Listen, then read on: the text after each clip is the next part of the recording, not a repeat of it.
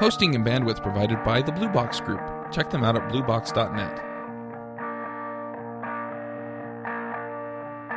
This episode is sponsored by Component One, makers of Widgmo. If you need stunning UI elements or awesome graphs and charts, then go to widgmo.com and check them out. Don't panic, they'll be paid for most of us. Hey everybody, and welcome to episode 78 of the JavaScript Jabber Show. This week on our panel we have Joe Eames. Hello. I'm Charles Max Wood from devchat.tv. Just want to remind you that I did put up that video, goingroguevideo.com. It basically just outlines the first little while I was freelance and getting laid off, and just explains some of the challenges and some of the mistakes I made, some of the things I got right, and I give a bunch of advice to people who are thinking about or going freelance. So if you're curious about it, go check it out. It's about a half hour long, and I really appreciate you taking the time to look at that. Anyway, related to that, this week we're going to be talking about working from home. And Joe, you said you've done a bit of this, working from home. Yes, indeed, I have. And I've been a freelancer working from home for the last 3 years, so I think there's plenty to talk about. 3 years now. Yeah. Dang. Last Friday was my Freedom Day, is when I got laid off. And I didn't celebrate it then, but I do now. Yeah, you mentioned it, but you didn't say, how many years it had been. Oh, I didn't? Yeah, it's been 3 years. 3 years, well. Yeah, I've worked at home probably for maybe around 3 to 4 years total of my career. That's but awesome. It's been at various jobs, probably 3 or 4 different jobs that I've worked at home. And then there's certainly been some jobs where I've worked at home part of the time. Gotcha. Yeah, I worked, the last full-time job I had, I did some work from home. But, yeah, now it's full-time. It's really nice. I really like it. But, yeah, it does get tricky sometimes. So. Yeah, definitely. So I think my first question for you, Chuck, is about your office and how you arrange your office and your workspace, and what do you do there? My office is one of the bedrooms in my house. We are actually looking at building out. We've got what we call the random wall downstairs, and basically it separates one living area from another. And the one area is sort of the front room, but it's a little bit too narrow to really make a good front room.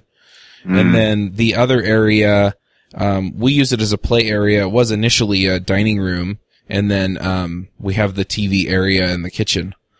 And so that's kind of a great room. It doesn't have high ceilings or anything. But anyway, so right now I'm in a bedroom, and I basically have a cubicle in my office, which is kind of something that people laugh about, but it's a huge desk.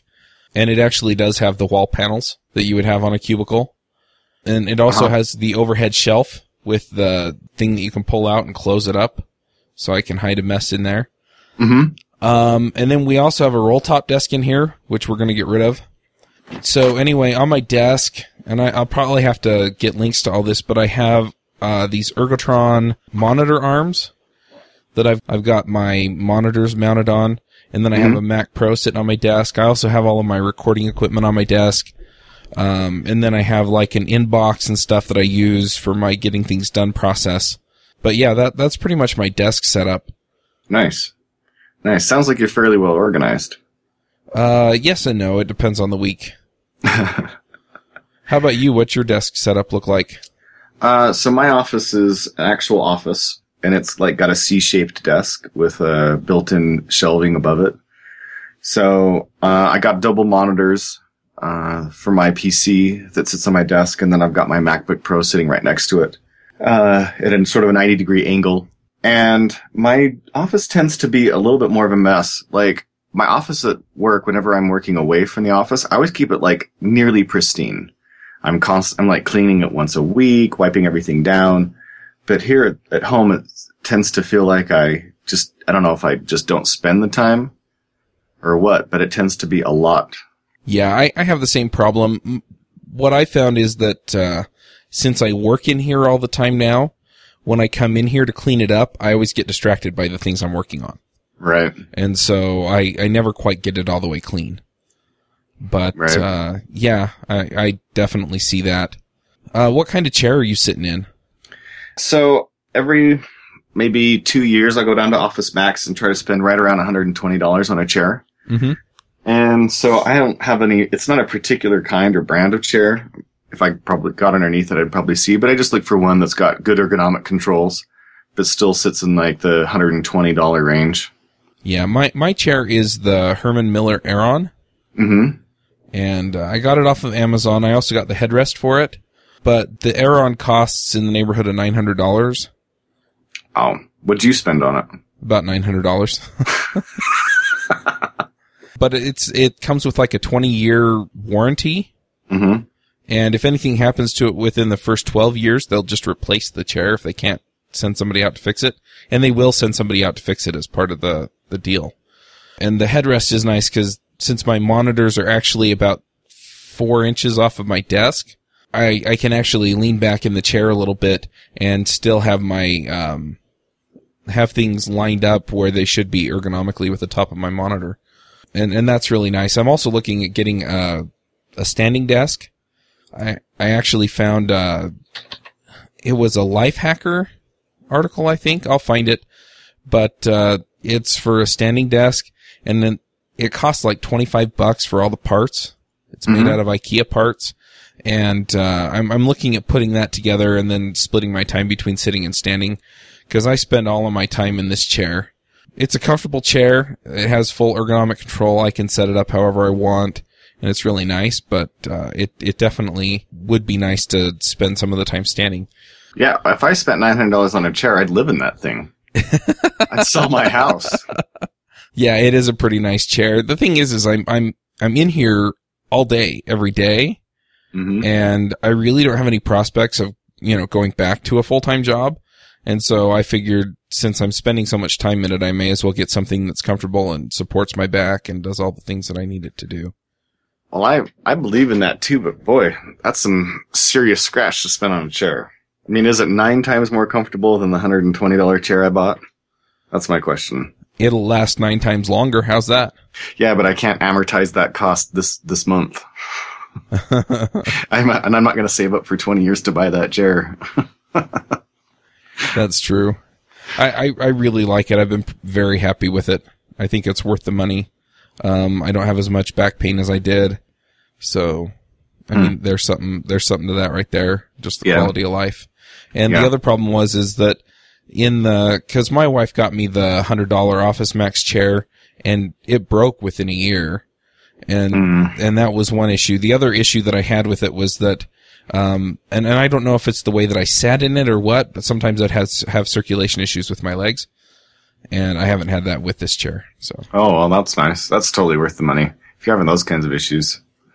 Yeah. That's for sure. It was just when I was sitting in that chair, and I don't know what it was or why. The other issue I had with it was that it would creak, and so when I'd move around while recording a podcast, go, Yeah, that doesn't work. So, there was definitely that issue as well. But. Yeah, that doesn't work at all. You can hear my door creaks. Uh-huh. And so I got that going on for noise in my office. Other than that, my office, this chair is actually quiet, but since I'm recording all the time as an author, I'm just doing video courses. So yeah, noise makes a big difference to me and is really important. Yeah. Yeah, it's the same here. And I'm going to start building courses, not for Pluralsight, just for my own listeners. But yeah, it does make a difference. Is there going to be a discount code for panelists on the podcasts for those? For those lessons, probably. Yeah. All right. Yeah, we'll see how it all works out. I'm still working out some of the details. I did announce on the Going Rogue videos that I was going to be making some videos on going freelance and running a freelance business. So, right. Things like finding clients and, probably do one on working from home and, kind of staying organized, work-life balance, that kind of stuff. Right. Yeah. So what about office mates? Does she do any work in your office? Only when she needs to print something. Okay. So, that's not really been an issue. I have thought about, taking on an intern or somebody, but yeah, I don't know. I think it'd be weird to have them come work at my house. Right. Well, I have an office mate. My wife, she's a coordinator. She places exchange students, and so she does a lot of office work. Phone calls and emails and that sort of stuff. So I actually have an office mate. So dealing with that's definitely sometimes a challenge to try to figure out how we can coordinate, especially since I'm recording sometimes, so I need to be quiet, and sometimes it's just like white noise. Although I just tend to throw on my headphones while I work anyway, which I would do whether I was in a crowded office or not. Do you listen to music while you're working? It's kind of funny. Most of the time I actually listen to podcasts, and I've had several people go, "Why, you listen to podcasts while you program?" And yes, I do. I really enjoy podcasts, and I can usually pick up what I want out of them while I listen to them. So anyway, that's what I do. If I really just need to get into the groove and don't want to be distracted by anything, then I'll turn off the podcast and turn on some music. And I've got a bunch of classical music. I've got some country music and some techno music, and it just depends on what I'm in the mood for. Right. Yeah, I remember us talking about that, the fact that you're really weird because you listen to podcasts. Mm-hmm. So, but I listen to music. I actually have one other piece in my office that I think is definitely noteworthy. Uh-huh. And that's my Chihuahua. Okay. He sits on my lap for the majority of the time while I'm working. Oh, really? Yeah. Yep. He's a tiny little dog, and he's just a really spoiled brat. So if I'm in here working and he knows it, he'll come down and just demand to be let up on my lap. That's funny. Yeah, it's pretty funny. So he sits here probably 80% of the time that I work. Yeah. I've also got a little footrest under my desk, so I put my feet up on that. And by a footrest, I mean like a full height ottoman. Right. Oh, okay. I had a workmate who actually bought a footrest online. He bought it off Amazon. It was like $60 or something. And it looked like a cylinder that was cut in half. Huh. And it was like made out of foam and had these rubberized grips on it and stuff. So he had a real footrest. I actually have a footrest too. I just bought a little cheap plastic, basically step that you might use it's only like 6 inches high or 8 inches high. Uh-huh. Over, I think, Walmart. Just a little plastic, kind of a stepping stool type of thing. Yeah. And so I use that for a footrest. Yeah, that makes sense. The one I have, it collapses. It's faux leather.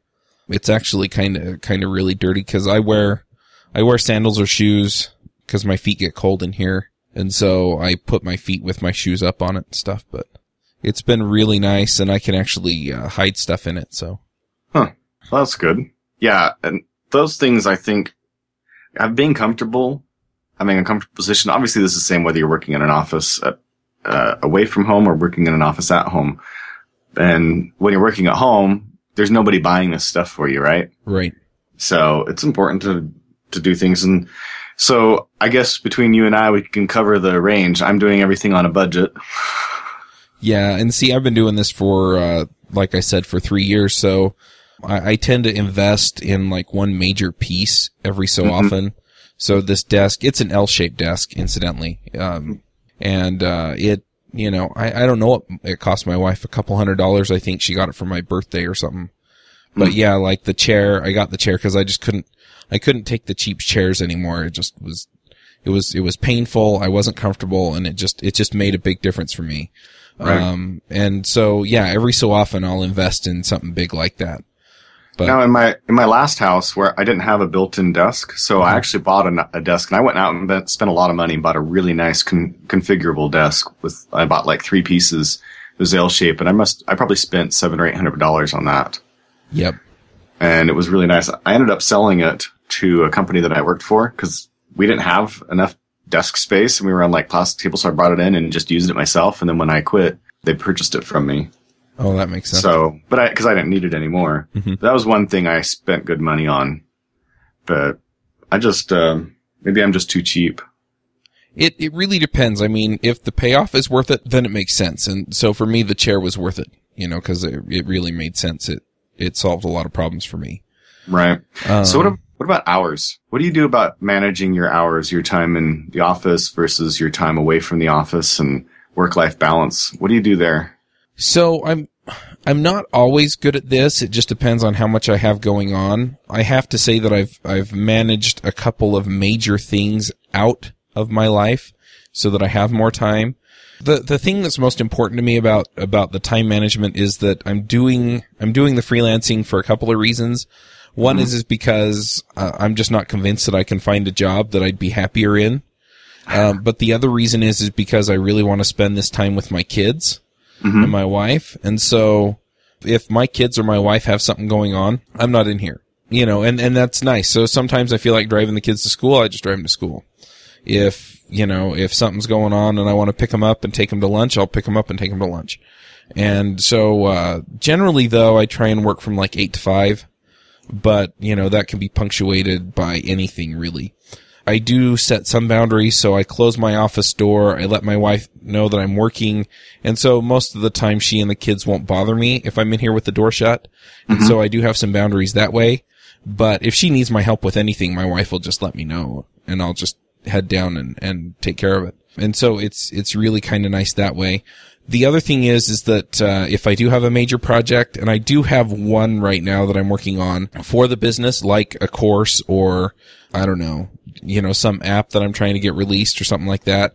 A lot of times I'll actually get done at 5. I'll go downstairs and spend time with the family. And then once the kids are in bed and my wife is doing something else, then I'll come back up here and work. Mm-hmm. And so that works out pretty nicely a lot of the times. And so, I'll put in another 3 or 4 hours before I go to bed.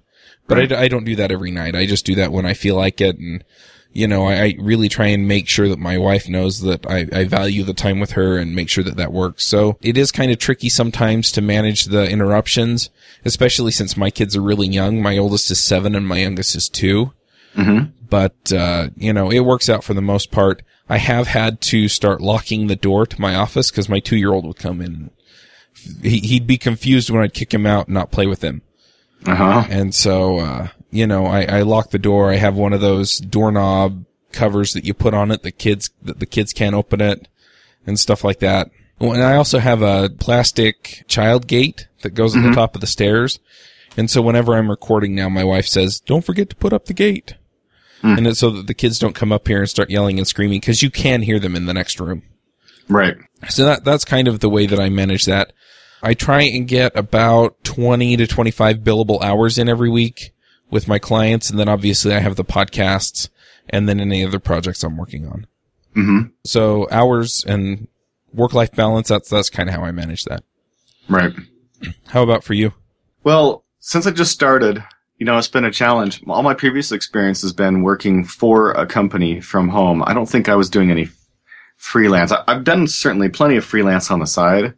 And that would be, I'd come home from work, have some freelance job. And so whenever, like you said, kids are in bed, wife was busy, I'd come down and spend an hour to 3 hours doing some work, freelance. And that was pretty easy to manage and not have it become overwhelming. Occasionally there'd be some freelance work that I would start occupying me and I'd have troubles drawing the lines.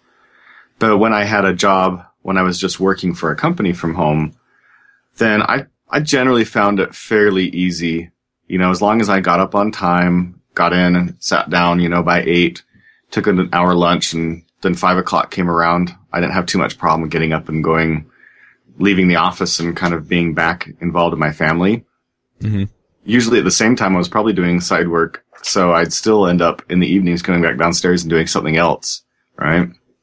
But it was pretty nice to be able to say, oh, go have lunch with one of my kids in the middle of the day. Or if I needed to go run an errand for my family, I could do that and then just, take that time and tag it back on. I didn't have too many problems with that. Being an author is a little bit different. Now I'm having a harder time cutting off my hours on time and then spending time with my family. So still trying to figure that part out, because being an author, it's all piece rate. I only get paid for what I get done. Whereas when you're an employee, if you're sitting at your desk for 8 hours and doing work type stuff, then you get paid, even if you're not, you have one unproductive day, you still get paid the same as a day that you're very productive, right? Yeah, it's similar with the freelancers, right? I mean, if I bill per hour, then, if I'm sitting here trying to work on it, and even if I'm not getting a lot done, I can usually bill the hour. Sometimes I discount the hour, but I can still bill at least part of it. Right, as long as it's justifiable, you're not screwing your client. Yeah. Yeah. But if you're doing something and you feel like, okay, I shouldn't be billing my client for this, or start reading some email, that I think is actually harder for me when I'm working at home. If I start doing some personal things like reading email, then I have a harder time considering that work time. Whereas if I'm at work and I spend, 30 minutes reading email, I don't really sweat it too much. Yeah. One thing that has really helped with that kind of thing, because I tend to get lost in my email box too, is Dan Miller has a product called Rudder of the Day. His podcast is 48days.net, I think, or 48days.com. Mm-hmm. And anyway, what he recommends is that you spend the first hour of your day. So right when you wake up, you start doing this kind of thing where you listen to something or read something or, do something that kind of sets the tone for the day. Uh-huh. And so for him, what he does is he gets up and he'll actually go walk on his treadmill and listen to an audiobook about business or an audiobook about something he's interested in, or he'll go and he'll sit down and he'll read something for an hour. And that kind of starts things off so that you're already been productive for an hour, but it doesn't have to be, like work stuff. It's self-improvement stuff. And so he gets his self-improvement time in and he gets a good start to his day. And I've tried that several times and it's made a big difference every time I've done it. I'm not in the habit of doing it every day yet, but I'm trying to make it a habit because it does make such a huge difference to that. And right. The other thing is I now do not check my email first thing during the day because it'll totally trash an hour. Right. Yeah, that's definitely a good tip. I tend to check my email first, and then after that, I'll go and get to work. But I'm trying to, I'm doing better about, I'm actually shutting my email tab down in my browser, and I turn my phone off so that I can actually be focused and not be distracted. So you said you had worked for some jobs part-time from home before you went full-time. Is that right? Yeah. What happened was I read 4-Hour Work Week. Mm-hmm. And, there are stuff in there that I agree with and stuff in there that I don't agree with. The main thing I disagree with about that book, just as a side note, is the fact that I love what I do. And so why would I want to limit it to 4 hours? And so, he talks a lot about working less and earning more. And I would rather work more and earn what I earn because I love what I do. Right. But, anyway, so one of the things that he talks about is to get time away from your job. What you do is you start talking to them about, letting you work from home a day or two a week. And that way you can, get away. And the real trick was that I had to convince them that I'd be more productive at home. Mm-hmm. And he gives you some strategies for that. And again, like I said, I don't agree with everything he said because it kind of sounded like what you do then is you obviously, put in a bunch of your best work initially to get them excited about you working from home and allow you to work more from home. And then eventually you get to the point where you can take time for yourself to do whatever it is that you need to do. And I feel like if I'm collecting a salary, I owe them 8 hours a day. Right. And so I didn't feel like I could take the time, I didn't feel like it would buy me any more time except for my commute, of course. But the nice thing was that I really did feel more productive at home. And so it made a difference that way. And, so I started working from home. Part of the time that I was working from home, I would just work in my kitchen because I didn't have an office set up yet. But once I started doing the podcasts and really needing the space, then when we moved into this house, I set up an office in this room. This has never been anything but my office in this house. And yeah, it worked out really nicely. And now I have my own space that I can do my work in. So with your freelance, do you end up working with other people very much? Yeah. Not just the client, but actually other workers who are contributing to what you're doing. Yeah. So the client I'm working for right now, I'm on a team of probably a dozen or so programmers and QA people working on their product. So being at home, what do you do to manage communication and collaboration? So with that, usually the client, if they have a team set up like that, then they have their own mechanisms for doing that. This team and the other team that I've worked on as a freelancer, incidentally, I've only done 2 team projects. Most of the rest of them have been solo projects or projects where if I'm working with a team, it's a team that I actually pulled together and they're subcontracting to me. But anyway, so we use Skype primarily for that. So we'll get on Skype and chat with each other. The last client I did team work with, they actually used GoToMeeting as well. Mm-hmm. Obviously, then you also have your project tracking software that you use. This is more along the lines of software, but that's what the show's about. So with the team I'm working with right now, it's Pivotal Tracker. The last team was Jira. Just saying Jira gives me nightmares. Anyway, Apparently you can make it work, and I had that explained to me on the iFreak show this week. But anyway, so you have those, and the project tracking software is really important for just keeping track of how the project's going. I mean, it's more important when you have remote workers than it is really when you're in the office and you can actually sit down and discuss it. Mm-hmm. Because it becomes a place where you document stuff for discussions that may have been had online, over email, or in person. And so everybody needs to know about it, so you have to make sure it goes in there. Usually there's some kind of wiki. Both this team and the last team are using the Confluence wiki, which is also written by Atlassian, who wrote Jira. Mm-hmm. It's not my favorite wiki, but wikis are wikis, and so I didn't despise it. And that's always nice, because then you have a place where all your documentation goes, and you can point new people to it, and things like that. Have you ever used Trello? I've looked at it, but I've never actually used it with a team. Mm. But from what I understand, it's sort of imminently configurable. Right. And so you can make it fit whatever process you have, because you can make it whatever you want it to be. Right. But yeah, it's pretty nice. The last team I worked on, all of those meetings happened over GoToMeeting, and they had an account that would accommodate the entire team. Hmm. And I'm trying to think what else we really used to communicate. I think Skype was the primary thing. On the last project, we actually did pair programming in the cloud. And so we used Tmux and Emacs to do that. Huh. And the machines we logged into were all on Amazon AWS. Uh-huh. And so, yeah, we just log in, connect to the same Tmux session and work. And we'd pair program, so we'd be talking over GoToMeeting or Skype. And that seemed to work pretty well. Hmm. But on this team, there isn't a whole lot of pairing going on. But at the same time, everybody's remote. Well, almost everybody's remote, and it just works out with Skype and everything else. So we just communicate, ask questions, goof around on Skype, that kind of thing.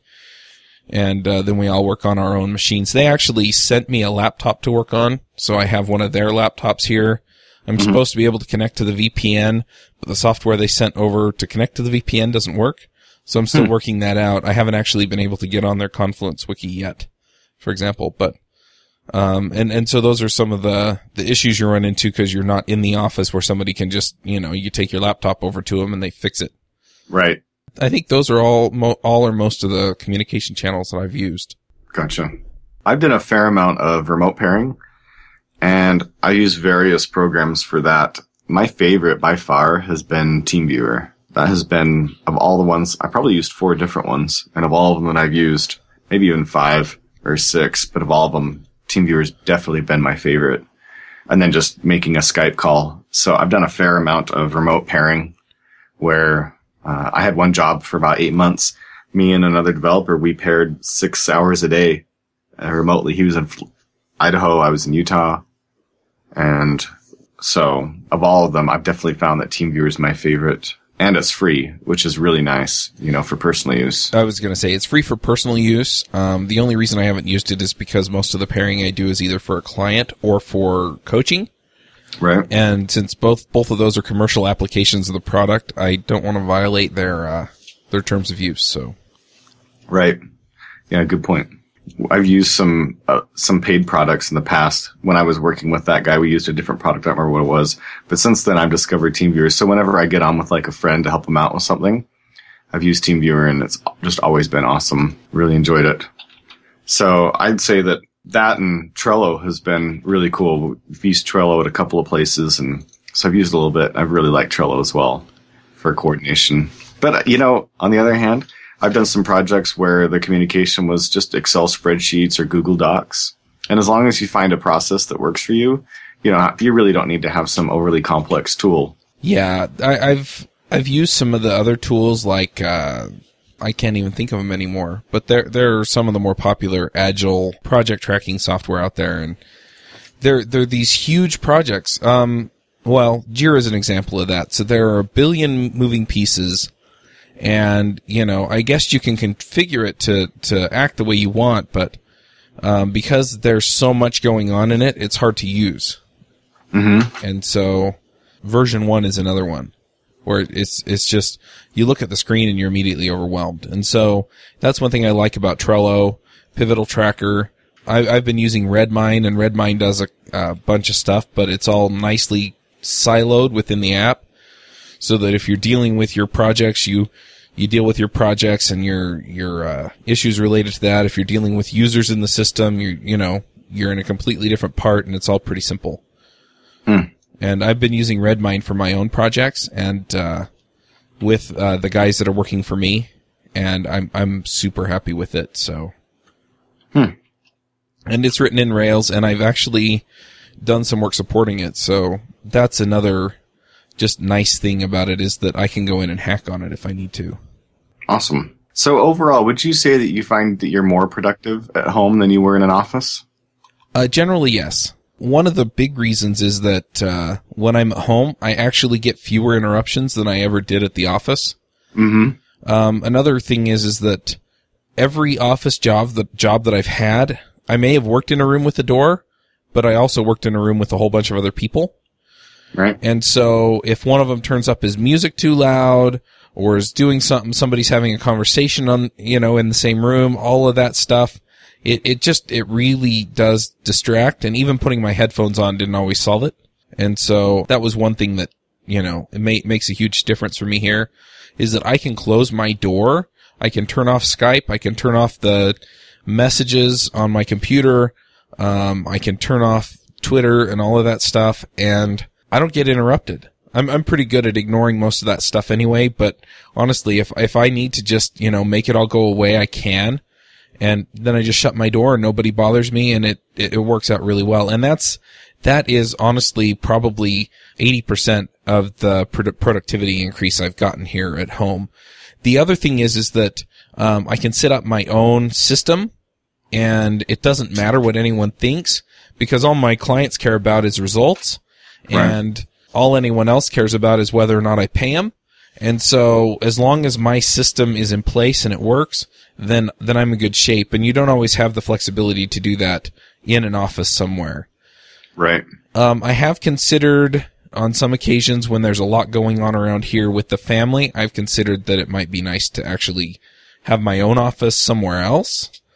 But the inconvenience of having to drive there, for one, and just not being here with the family, it is almost always not worth it. Right.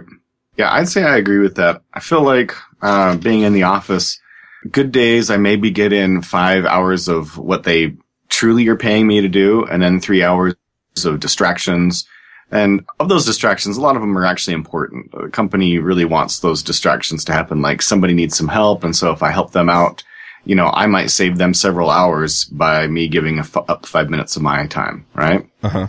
So there's definitely things where the distractions that your company wants you to have, but then there's plenty of other distractions where something fun is going on, people are having a conversation about something interesting that, really isn't that productive. And so I would say that good days, I'm putting in 5 hours, and bad days, I'm putting in between 3 and 4. And when I go home, that probably means that in an 8-hour period, on good days, I'm putting in 7 hours, and on bad days, I'm putting in 6. And then the distractions account for the rest of it. So I would definitely say I'm more productive at home than I am in the office. Yeah, I figure that I lose about 50% of my time when I'm in an office. And for example, when I'm working at home, I have to track my time that I'm working for clients, and I typically get 5 to 6 hours in for my clients. Mm-hmm. And so if you figure I worked 8 to 9 hours and I got 5 to 6 hours of work in, I'm getting 75% efficiency here. So I've already reclaimed half of the time I lose. And the other part of the time is typically sitting down and planning something out for some other project. So planning out a course, or planning out a project, or talking to my subcontractor and making that all happen. Because I can't bill that time. So when I'm pairing with my subcontractor, I don't bill that time. He bills it to me. But things like that. So it's still productive work. It's just not tracked. Mm-hmm. And, so it's a huge, huge thing. Do you have any tricks for increasing productivity? So making those hours count for more? Yeah. One of the things that I started doing while authoring was actually tracking my time down to the minute, not by what I do, like breaking it out by what I do, but actually every time I get up for any other reason or start responding to email, I track that. And whether or not that's using a timer or just writing down the times, I track that, and it's been really eye-opening to me as to how, in an 8-hour period, how hard it is to actually put in 8 hours. Like, it's impossible to put in 8 hours. Even if you got to get up and go use the restroom, that's time away from what you're actually doing, right? Uh-huh. So I started tracking that, and it immediately caused me to start shutting off my email, start making better, clear expectations with my family about, okay, I'm at work right now. You can't interrupt me until this time frame. And so that actually caused me to have a huge increase in productivity, was just actually tracking the actual time that I'm really, truly working. Yeah, it's been interesting. I've done that a couple of times in the past. It usually lasts for a few weeks, maybe a month. And it's always interesting. Two things happen for me. One is that I see that and I see where I can improve, and so I start to improve. But the other thing I found is that just tracking that time and realizing that I'm not getting as much in as I wanted, it tends to cause an uptick almost immediately when I start tracking it. Right. Yeah. And you're probably not something you needed to continue doing on long term, but just doing it for a while and then seeing what it actually costs you to like leaving my Gmail tab open in my browser. That right there costs me an hour a day. Uh-huh. So if I turn that off and then just open it up once at noon and once at 5 o'clock and respond to any emails that I've gotten. Yep. That's so much better. Taking my phone and not necessarily turning it off, but setting it so that the only time it buzzes is when I get a text message. Uh-huh. So that way I know that if it's a text message, it's a message from a wife or a friend who needs something. So I can just quickly check it, and if I have to deal with it, I deal with it. If not, I go back, but I don't get bothered by emails and things like that. So if you did have to, if your email was an important part of your communication, then most email systems are going to allow you to set up filters to say, all right, only these things count as work emails. So I want to be notified about these, and everything else is not. I don't want to be notified about them. You could set something up, but it's those personal emails, the ones that, it'll only take me a quick minute to respond to a quick question from a friend about something. Right now I'm organizing a conference, so I get emails about that. Those things just eat up so much time if you let them eat up times here and there, rather than just once sitting down and saying, all right, I got 5 emails that I need to respond to, and 20 I can archive or delete. Yeah. So do you have any tools for helping manage your email load? No, I'm just turning it off because I only get, it's pretty much just personal emails, or things that are unrelated to what I'm actually getting paid for. Mm-hmm. I would say there's one other thing that really helps out, and that is communicating clearly with your family or whoever you cohabitate with. Uh-huh. And setting down, all right, I'm working from here till now, and then I've got time, and then I'm working again, and just setting up clear expectations right there. I think also because they'll feel a lot more, they'll be more likely to honor that than a coworker will. When you're in an office and a coworker wants to interrupt you, they feel like they're interrupting you for a business purpose, right? Whereas your family, when they interrupt you, they know that they're interrupting you for personal reasons. So if you set down clear expectations as to what interruptions are okay and what interruptions can wait and what times you're working, and then also clearly saying, all right, and I'm done at this time, so now you get my time at this time. And those clear communications, I think, really make a big difference as well when you're working at home. Yeah, that is definitely the case here too.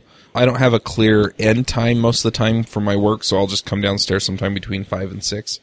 But if my wife interrupts me enough times, a lot of times I'll look at her and just say, all right, well, I've had to take enough time out of my work schedule today to where I now need to work tonight. Right. And so she's usually pretty aware of that and, understands that if she takes up more than about a half hour of my time during the day, I'm going to have to make it up that night, one way or the other.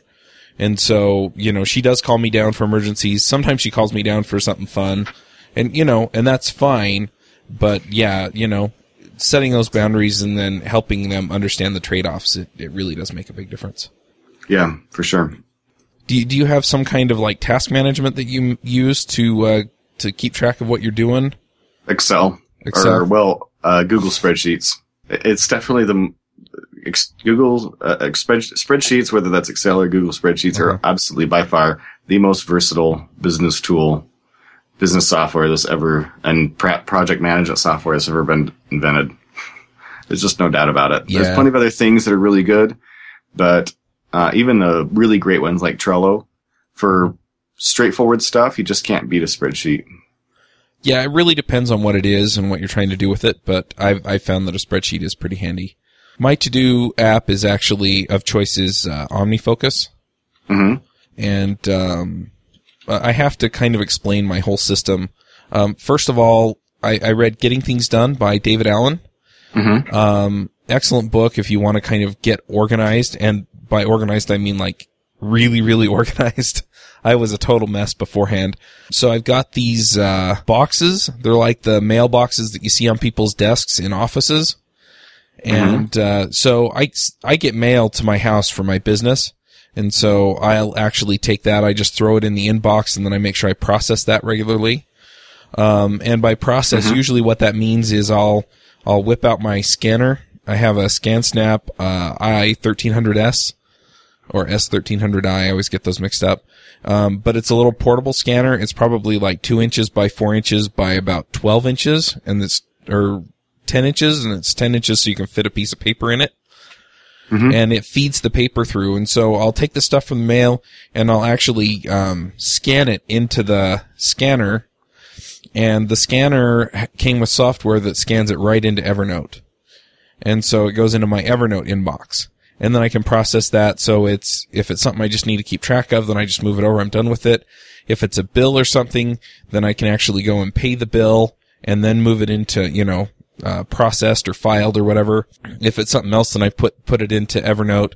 I also keep, usually outlines of, blog post ideas, just things like that. Blog post ideas. In fact, I can even pull it up.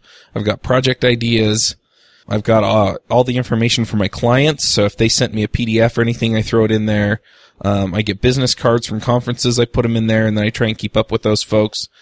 But anyway, so that all goes in there. And then between Evernote and OmniFocus, I've got my list of things I need to do. And in Evernote, I've got all of the resources for that. So I know that the stuff is in Evernote. So all I have to do is look at the two. I also have a pretty long to read list. And so if I have something that I want to read, then I put it into Evernote and I put it into the to read. I'm actually thinking about using the Max print functionality, because you can print to PDF, to actually print blog posts and websites that I want to read to PDF and then moving them into Evernote. But then everything's there. And then I have Evernote and OmniFocus on my phone. And I use the OmniFocus contexts for things like when I'm in the car or when I'm waiting for something. And so I have the context set up there for that. And if I'm sitting around waiting for something, then it'll list like phone calls or different things that I can do while I'm just, killing time somewhere where I'm not in front of my computer. And so that all works out to just get stuff done and help me kind of process through all of the stuff that comes in and basically get it to one or two places so that I can just deal with it there. And it sounds kind of complicated, but trust me, it so simplifies my life. Really? Yes. Because everything comes in. So everything comes in from all these different places. The only other part of my inbox and processing system is my email, because obviously I have to handle that differently. But again, I've got an inbox, and then it just manages all that. I use SaneBox, and so it filters out a lot of the stuff that I don't need to pay attention to, and I can just deal with the rest of it. So, But anyway, so I've kind of got this process. If you're interested in getting things done, we actually did a book club book on getting things done with David Allen, and you can check that out on the Freelancer Show. I'll put a link to that too. Awesome. I'm trying to look around at what else I have in here. I have my podcasting set up, but I did a video on that. And so if people want to see what I'm using, I'll put a link to that too. I've got an HP OfficeJet printer in here. I've got all my books in here. I tend to prefer ebooks these days. Just put them on my Kindle. And if I get a new ebook on my computer as opposed to through the Amazon way of getting them, then I put them into Dropbox. And then I use a program called Hazel, and it actually processes all the stuff. And so it puts the ebooks onto my Kindle when it's plugged in and stuff like that. You really got it well organized. That's one thing that I've really found about working from home and running a business is that if you can make a lot of this stuff into systems, then you don't even have to think about it. And that's usually one of the major hang-ups is I got this bill. What do I do? Do I pay it now? Do I have time to pay it now? Do I pay it later? Blah, blah, blah. Well, instead, I got this bill. I'm going to toss it in the inbox. And then when I get around to processing the inbox, then I go through it. And it's a no-brainer. I got a bill. I'm going to scan it into my computer and put it into my to-do list. And then when I have a few minutes, then I pay it. And so stuff like that. You just have a system. So, you review your to-dos every week. And it's like, oh, well, that would just take me a couple of minutes to take care of, so I'm just going to do it now, and then you pay the bill. Right. Or I need to schedule some time. So then part of the process is I need to schedule a time to do this, so I go look at my calendar and I put a time into my calendar and make an appointment to do it. Right. So there's a lot there. A lot of it came out of getting things done. I can't recommend that book highly enough. But yeah, definitely worth looking at. So Very cool. Yeah, so I'm trying to figure out what kind of computing equipment do you have in your office? Well, I got a PC and a MacBook Pro is primarily what I use. So, and I do most of my authoring on the PC, and then the MacBook Pro I use just for demos, for when I'm out and about, when I'm speaking, that sort of stuff. Uh-huh. So not much, but everything that I need to get my job done. Right. What kind of networking equipment do you have? I've got, it's a pretty nice wireless router. I spent like $90 on it or something like that. Although my PC is hardwired in. So I do use it has like a 4-port, switch on it as well. And then I'm with, the cable company for internet because they have a lot more bandwidth and a really low latency. Mm-hmm. Yeah, I have airport, I think it's the Airport Express. And yeah, it's like an $80 router. The thing is I found that if you get like the $20, $30, $40 router, they just, after about 6 months to a year, they're just, I don't know what changes, but they just don't have the same quality of throughput and what have you. Right. And so I tend to go with that. The nice thing about the Airport Express is that it has a couple of USB hubs on it, or USB ports on it. Mm-hmm. So I have a hard drive plugged into it, and my printer could plug into it if it didn't connect to it wirelessly. Mm-hmm. And so that is a super nice thing for me, is that, then I can just store things up on my hard drive on the network. That's awesome. That's a really nice wireless hub. I'd like that capability to be able to throw a remote hard drive into my wireless device and get a network drive that way. Yep. And then I have a Mac Pro, like the big cheese grater one. I actually bought that from my previous employer. And I also got, I've got these 21-inch monitors that are up on the Ergotrons that I told you about already. And Mm-hmm. then I have a Mac Mini sitting on top of that I use for business stuff, and I'm going to move all of my telecommunications over to that. So these Skype calls will start coming through that. And then all of the communication I do with my clients and stuff will also go through that. And then I can do all my computing on this machine. Mm-hmm. And, anyway, just being able to customize my setup to my own needs and not have to go and beg budget off of my boss. I have to say that's a pretty nice thing too. Are there any other aspects? Do you have plants in your office or anything? I've got some house plants here. No, I have a shelf where I keep a sundry amount of geeky gifts, Yoda bobblehead and some things like that. Oh, nice. I keep a couple of pictures around as well, but my office doesn't actually have space. Like, I keep a lot of entertainment things nearby in my office. So I've got a TV just off to the left of my monitors, DVD players, and shelving. So I don't really have much space for decorative things. Uh-huh. Yeah, so I've got 3 houseplants in here. One other thing I didn't talk about that's a productivity tool is I have a whiteboard in my office. Now, Cool. I didn't go buy a whiteboard because those are like $100 and something bucks. If you go get shower board at Home Depot, it works just as well. It doesn't erase quite as cleanly. You have to put a little bit of elbow grease behind it, but it comes off and it's not too awful. But anyway, that's one thing that's been really nice. So if I need to brainstorm and I don't really feel like sitting at my computer and, using mind mapping software or whatever, I'll just get up and I'll just start writing on the whiteboard. And it's a low impedance way to get these ideas out of my head. So I really like that. Awesome. Yep. One other thing I really like about this office is that it's got a nice big window in it. And when I get rid of this roll-top desk, I'm actually going to move my desk to the other corner because I have the full height wall across the window right now. And I really wish that I had the half height wall across the window so that I could actually see out of it while I'm working and get more light in here. So that's right. Yeah, because the natural light is really kind of a big deal for me. So I hear you. Yeah, I like that too. I enjoy the window in my office, even though I keep the blinds mostly shut. I still get all this natural light from it that I really like. Yep. And as far as like, sometimes I have to do stuff on Windows, and I just set up one of my Macs to dual boot to Windows. So I just use Boot Camp. Right. Do you use a mobile device or a tablet or something to help you with your work? Nope.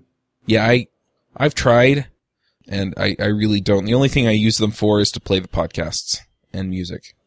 Right. All right, so any other recommendations to people? You know, one thing I do use my tablet for isn't necessarily like directly work related, like I'm not billing when I'm on it, but I watch Pluralsight videos on my tablet. And so I'll take that whenever I go out somewhere. I'll take my tablet and my headphones. If I get some downtime, you know, they've got a nice offline viewer so I can queue up videos of stuff I want to learn. And much like, you know, on your phone, taking some downtime and reading an article, but obviously both of us are screencasters. We believe in the power of screencasting and the educational value of videos. I just find that those videos are so much better. And even if I'm watching them in short bits, I still prefer that over trying to read an article or something like that. So that's been a big tip, thing that I've done. Yeah, I agree. It's nice too because you can pause it and then kind of catch up if you're following along on your own machine. Right. So. Yep.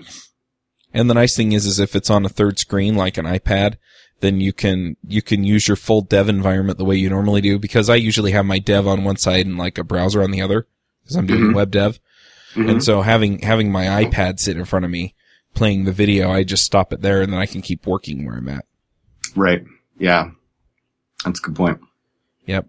One other thing I want to mention is I have a Bluetooth speaker for my mobile devices. And so that's kind of nice too, because then I don't have to worry about piping it through my computer. I can take my phone with me across the room and it'll keep playing. And it's really, really super nice. So I'll put a link to that in the show notes as well. Cool.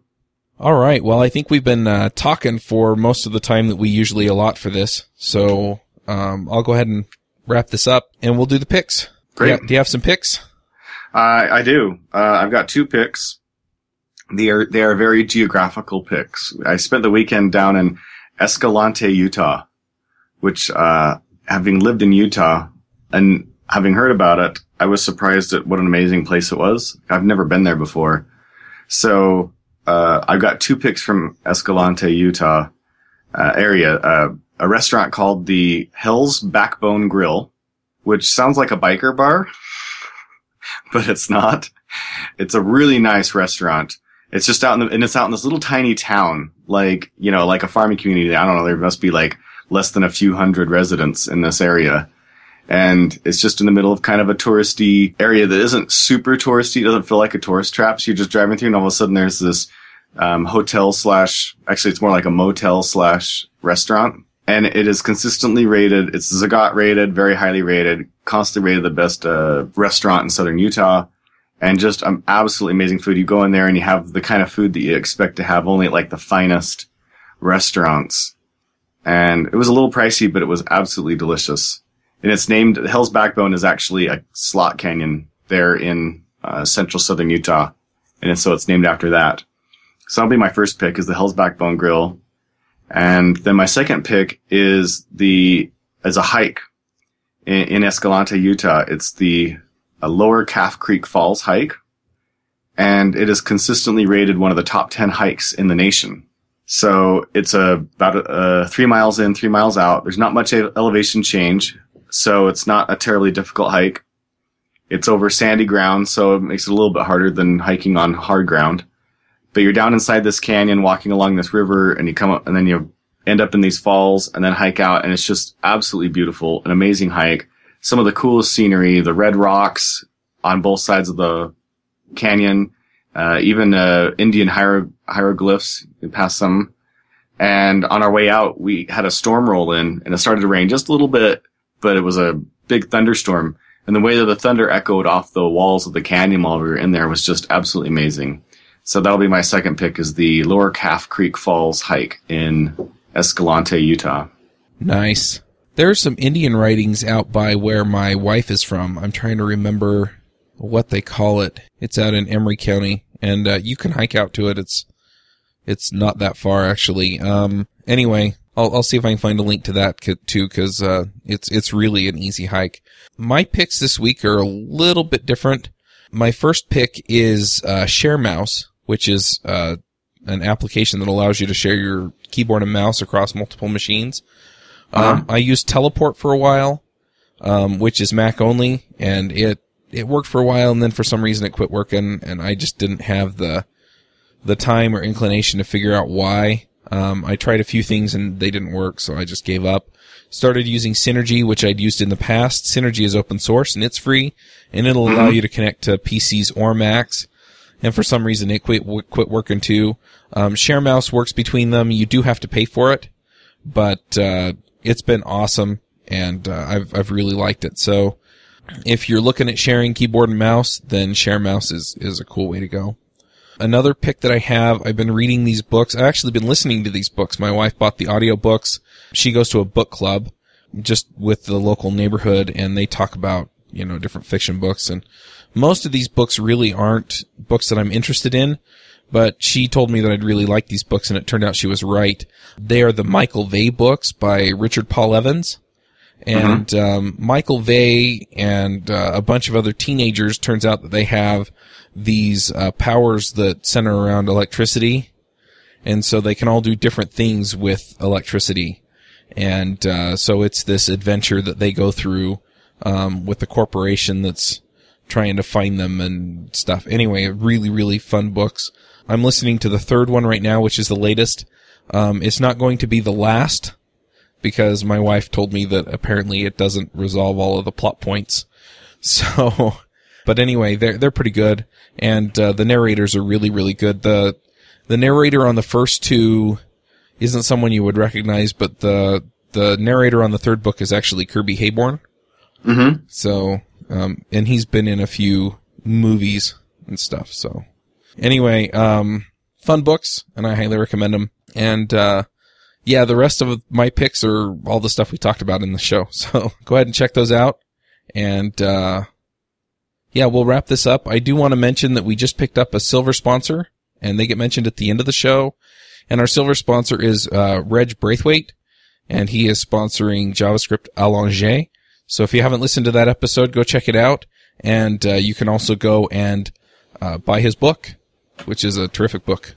Yeah, absolutely amazing book. That was such a great book. And with that, we'll wrap up. We'll catch you all next week.